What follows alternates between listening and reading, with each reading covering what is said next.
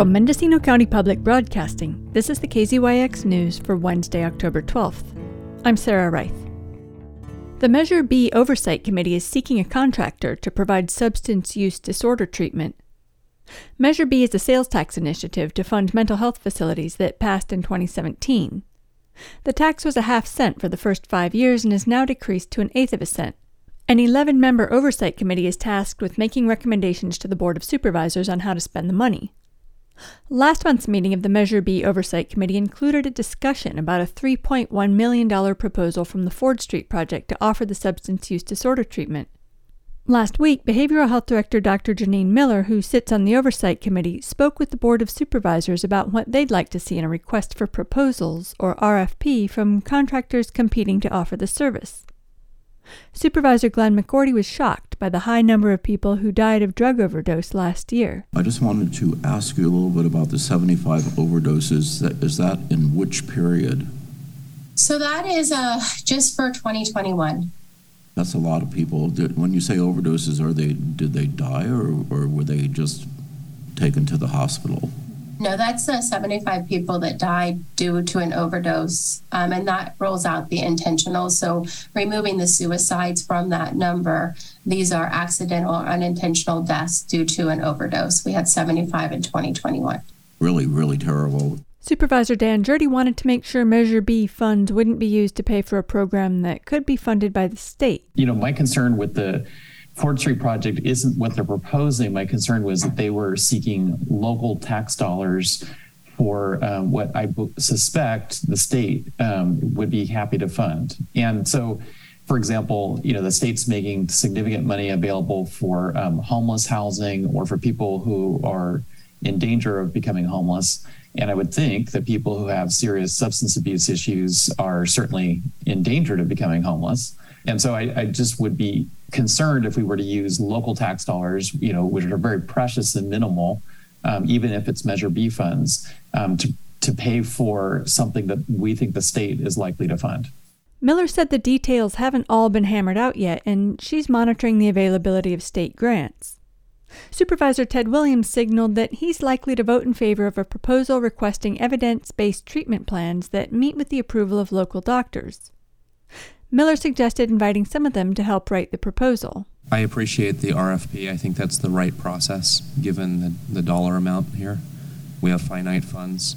I would prefer see evidence-based, medically supervised substance abuse treatment. Is that a possibility?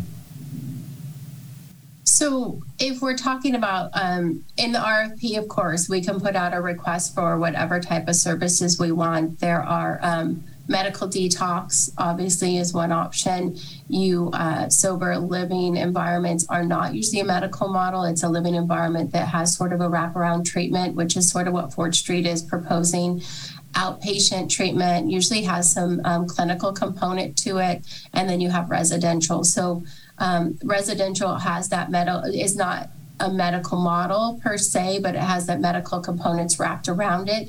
So if we're talking about a medical detox, that would be more of that medical model. So there's two types of detox, right? There's social model detox and there's medical detox. So in that RFP, we can put in a request for specific services or all of the services, and then get the proposals we get and go off of those by opening up types of SUDT services. Yeah, so I don't want to guide that process as a county supervisor. You're our expert. I want to trust you. It would be helpful if we could involve local physicians. When I have local physicians calling me and telling me they don't support what we're doing, that it may have benefit, but is it the best use of funds? That's concerning. It's a red flag. Is there a way early in the process to make sure that we're including local physicians so that we at least capture their ideas about what we need? Yes, we can definitely. One of the conversations at Measure B was to have a stakeholder group as part of writing that RFP. So we can definitely include a couple medical community members in that RFP to get their feedback as we write the RFP. The stakeholder group will also include representatives from law enforcement and the Behavioral Health Advisory Board. Dr. Miller, can you confirm that the RFP will come back to this board for approval before it goes out? Yes. So my plan is that we will draft it once after the stakeholder committee works, we'll work together, get a draft. It will go to Measure B, and then it will come back to the board for final approval before posting. Measure B funds have also been used to purchase a behavioral health training center in Redwood Valley. Miller told the board that although the training center is coming in $285,000 under budget, more IT equipment is needed, and there's a marketing campaign underway to rent the hall. It's mostly unused, even as the memory of pandemic restrictions fades. There's also a Measure B funded crisis residential treatment facility in Ukiah, where people in moderate psychiatric crisis can spend up to 30 days in treatment. It's currently $264,000 under budget, but the facility opened in April, so it's still too early to tell if initial financial projections of a neutral impact on the budget were accurate.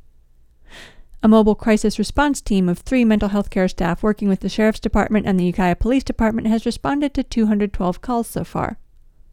An architect is designing the teardown of an old nursing home on Whitmore Lane in Ukiah to build a Measure B funded psychiatric health facility, or PUF, on the site. The original estimate was $19.5 million, but that estimate has grown by about $1 million. The current estimated completion date for the construction is June of 2025.